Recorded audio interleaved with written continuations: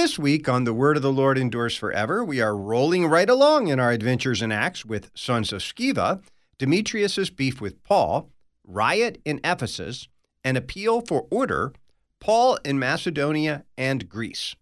Join me, Pastor Will Whedon, for The Word of the Lord Endures Forever, your daily 15-minute verse-by-verse Bible study on demand. Listen at thewordendures.org or your favorite podcast provider.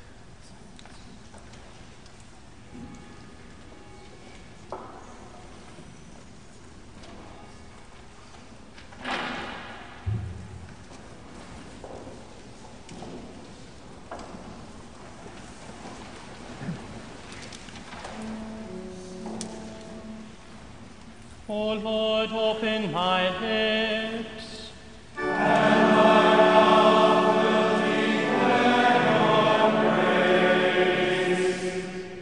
Haste, O God, to deliver me. Make haste to help me, O Lord. Glory be to the Father, and to the Son, and to the Holy Spirit, as it was in the beginning, is now, and will be forever. Amen. Praise to you, O Christ. Hallelujah.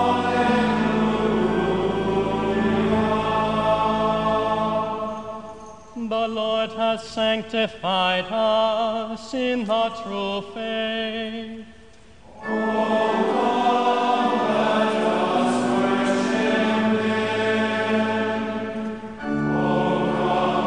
us make a joyful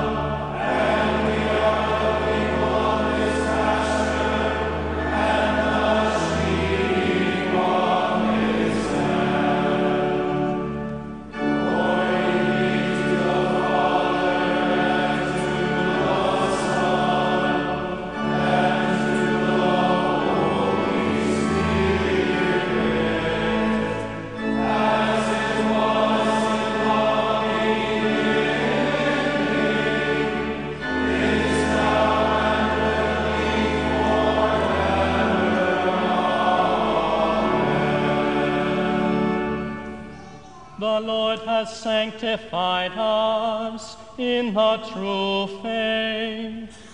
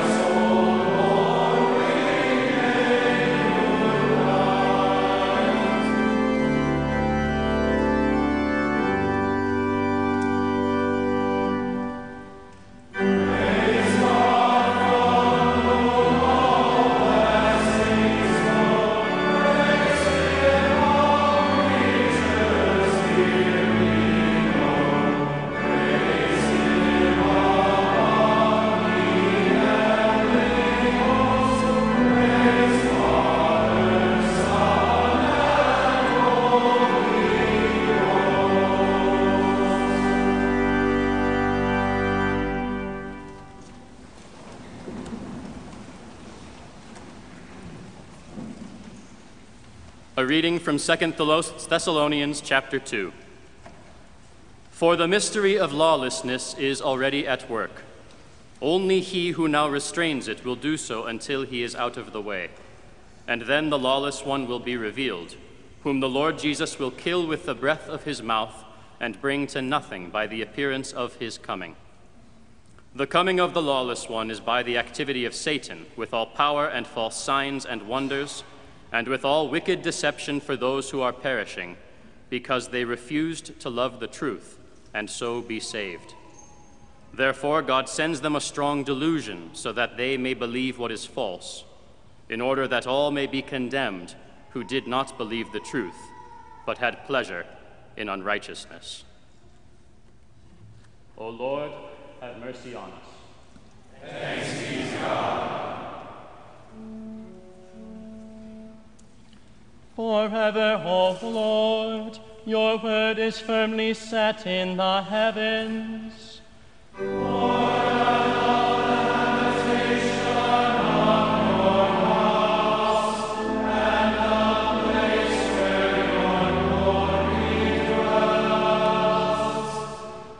Blessed are those who hear the word of God and keep it.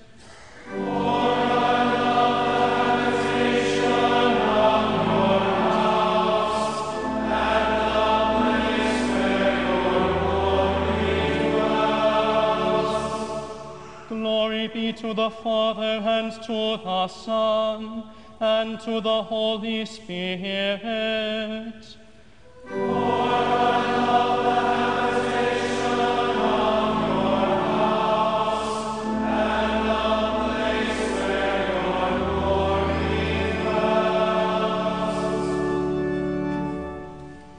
Dear brothers and sisters in Christ, there are really two frightening things in our reading from 2 Thessalonians.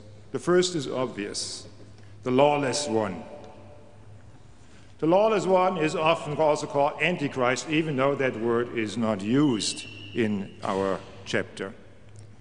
But he is the one who opposes and exalts himself against every so-called God or object of worship, so that he takes his seat in the temple of God, as Paul writes just before our reading, proclaiming himself to be God. Well, that sure sounds like somebody who is against God and also puts himself in the place of Christ. So, Antichrist, even though it's not there, is probably a good name for him. This man of lawlessness, the son of destruction, belongs to the rebellion that precedes Christ's coming. And behind all this is the activity of Satan, who works through this man. We hear that this man of lawlessness will do false signs and wonders, and in that he too will mimic Christ. And thus he will deceive those who are perishing. Now, those who are perishing are not simply victims. They are being deceived because they refused to love the truth, because they did not believe the truth, but had pleasure in unrighteousness. To look at this manifestation of evil and satanic power, who would not be frightened? And you look at the past where such manifestations or similar manifestations were. This year was the 500th anniversary of the death of the first Lutheran martyrs. July 1st, 1523, Jan van Essen and Hendrik Voss, who were Augustinian monks, the same order to which Luther belonged, were burned at the stake in Brussels. If you want to learn more about that, you can go on the webpage of the International Lutheran Council. The people who burned Jan van Essen and Hendrik Voss, they are part of that mystery of lawlessness. They despised the truth, but of course, they thought they were doing a favor. They were doing the work of God. Antichrist is not simply that which seems to visibly oppose God, but there is a reason why the Lutheran dogmaticians, at least some of them, put the chapter of Antichrist in the doctrine of the Church. The Antichrist is in the temple of God. He, so to speak, is wrapped in the Christian flag, carrying a crucifix. So, are we frightened? Do we look ahead and think, well, hopefully not in our lifetime? Or we look around and say, it is our lifetime? Well, you shouldn't be frightened. You should not be frightened, because in the middle of our description of this man of lawlessness, we hear the words, whom the Lord Jesus will kill with the breath of his mouth and bring to nothing by the appearance of his coming. Whatever evil raises its head, wherever men persecute the church, whatever manifestation of this godlessness, hatred to the truth is, it cannot stand before Christ. And Paul does not talk about some big apocalyptic battle. It's nothing like any of the Marvel battles. Jesus comes with the breath of his mouth. The breath of his mouth. What seems to be the most insignificant, the most powerless. But of course, it's not simply a breath. It is the breath of Jesus. One little word can fell him. Neither the forces of the final rebellion, nor this man of perdition who makes himself God, nor the power of Satan behind him are a match for Jesus. As scary as rebellion and deception, love of unrighteousness are, one little word, one breath of Jesus can and will fell them. So no, do not be afraid of the enemies of Christ. There is, though, also a second thing that is frightening in our reading at the very end. Therefore God sends them a strong delusion, so that they may believe what is false, in order that all may be condemned who did not believe the truth but had pleasure in unrighteousness. God sending strong delusions? That's scary. It's just as scary when we hear that God hardens Pharaoh's heart, or when we hear that God gave up the Gentiles to the lusts of their hearts, to impurity, to the dishonoring of their bodies, that he gave them up to dishonorable passion, that he gave them up to a debased mind, to do what ought not to be done, as Paul writes in the first chapter of Romans. Yes, God's judgment happens not only at the last day. God's judgment also happens here. It happened with Pharaoh. Those who do not love the truth, who despise God. There can be a time in their life where God says, okay, if that's what you want, you will get it. These are scary words. That God actually lets them have the falsity that they want and crave. So where are the Christians in all of that? We see the man of lawlessness. We see all those who follow him. Where are the Christians? Well, we have to go beyond our text for that. They're not mentioned in our text, but of course they lived through all of that. They lived through the time of the man of lawlessness, his false religion, his lies. They live among the men who refuse to love the truth, who do not believe the truth. You would expect maybe, now it's a time for some admonition, right? Right after that. There will be bad times, but don't be afraid. But now do something. But actually, what follows, right, verse 13 following, is a thanksgiving. But we ought always to give thanks to God for you, brothers, beloved by the Lord, because God chose you as the first fruits to be saved through sanctification by the Spirit and believe in the truth. To this he called you through our gospel, so that you may obtain the glory of our Lord Jesus Christ. Apostasy, sin, vice. And Paul says, thank you, God. Not for all that, but thank you, God, for your work that you do also.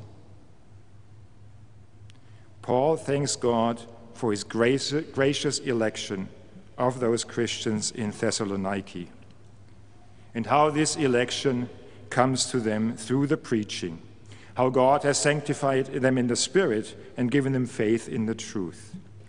In the midst of lawlessness, in the midst of hate for the truth, in the midst also of God's righteous judgment over sin, there is also God who graciously carries out his choosing of men for salvation.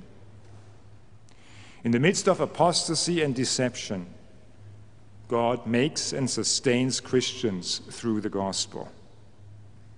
And yes, there's then also an admonition. So then, brothers, stand firm and hold fast to the traditions that you were taught by us, either by spoken word or by our letter. The gracious God has called them by the gospel, through the word that Paul taught, by mouth and by letter. And so the Thessalonians are admonished that they will have this gracious God among them when they hold fast these words. Here is the truth. Here is the truth that Christians love. Here is the truth that Christians believe. Here is the power of God that is mightier than the deception of the man of lawlessness and all his minions. Here is the power that is mightier than Satan. Here in this word of God, there is the truth that also makes Christians able to see through deception. However bad things are or will be, there is always reason to give thanks to God, because God never stops doing what he does in the gospel, namely to call people to faith, to call them to Christ, to give them his gifts. And so the preaching of the gospel goes on, whatever else happens. And the church, the community of believers, is sustained in all adversity and built throughout all times till Christ's glorious return, where he will make an end to the man of lawlessness, and he will overcome all of God's enemies. So, is it scary? Yes. Should we be afraid? No. Because Christ is with you. Amen.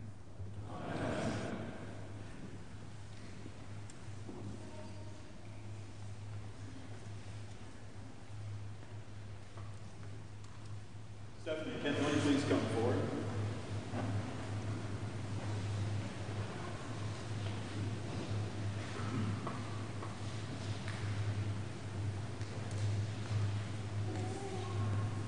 In the name of the Father, and of the Son, and of the Holy Spirit. Amen. Brothers and sisters in Christ, according to the usual custom of the Church, Stephanie Kinley has been assigned to Concordia Theological Seminary, Fort Wayne, as a deaconess intern. As a student assigned to the seminary, she will continue her education in preparation for service to the church as a called worker. Hear what the Word of God says about those who serve in the church. St. Paul writes in 2 Corinthians chapter 6, "Working together with him, we appeal to you not to receive the grace of God in vain. For he says, in a favorable time I listened to you, and in a day of salvation I have helped you. Behold, now is the favorable time. Behold, now is the day of salvation. We put no obstacle in anyone's way, so that no fault may be found with our ministry. But as servants of God, we commend ourselves in every way."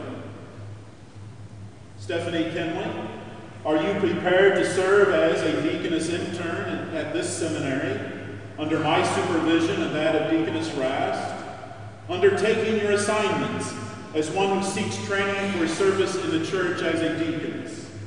If so, then answer, "I am," with the help of God. I am. Stephanie Kinley, I install you as deaconess intern at Concordia Theological Seminary. In the name of the Father, and of the Son, and of the Holy Spirit. Amen. Let us pray. O God, through the grace of your Holy Spirit, you pour the gifts of love into the hearts of your faithful people. Grant health, both of mind and body, to your servant Stephanie, who now begins her term of service as a deaconess intern in our midst. Enable her to love you with her whole heart and with her whole strength to perform those things that are pleasing to you. Through Jesus Christ our Lord. Amen. Stephanie, go in the name of the Lord. Be steadfast and immovable, always abounding in the work of the Lord, knowing that in the Lord your labor is not in vain. The Almighty and most merciful God, the Father, the Son, and the Holy Spirit, bless and preserve you. Amen.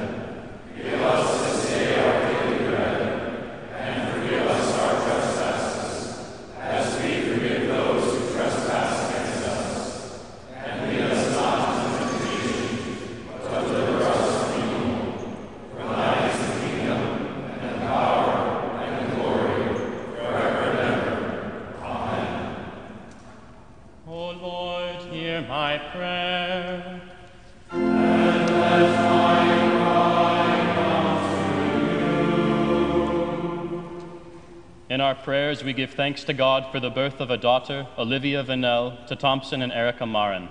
We also give thanks to God for the birth of a son, Frederick Harvey, to Patrick and Grace Randolph. Let us pray. Almighty God, your Son willingly endured the agony and shame of the cross for our redemption. Grant us courage to take up our cross daily and follow him wherever he leads. Through the same Jesus Christ our Lord, who lives and reigns with you and the Holy Spirit, one God, now and forever.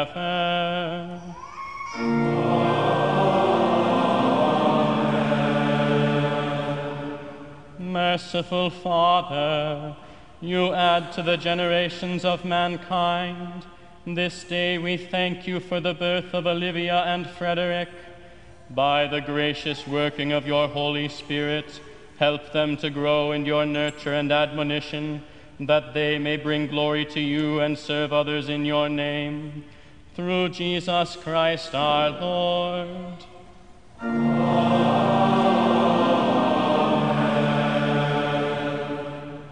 O Lord, our heavenly Father, almighty and everlasting God, you have safely brought us to the beginning of this day.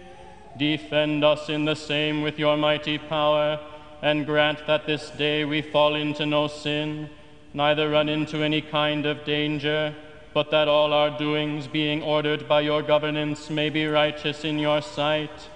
Through Jesus Christ, your Son, our Lord, who lives and reigns with you and the Holy Spirit, one God, now and forever.